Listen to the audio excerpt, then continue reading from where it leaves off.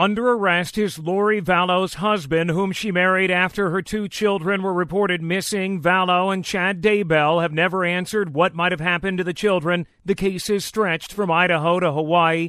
Rexburg, Idaho Assistant Police Chief Gary Hagan says a search warrant was executed at Daybell's home. Detectives and investigators have recovered what's believed to be human remains that have not been identified at this time. Police are now working to figure out if those are the remains of Joshua and Ty Lee. Alex Stone, ABC News.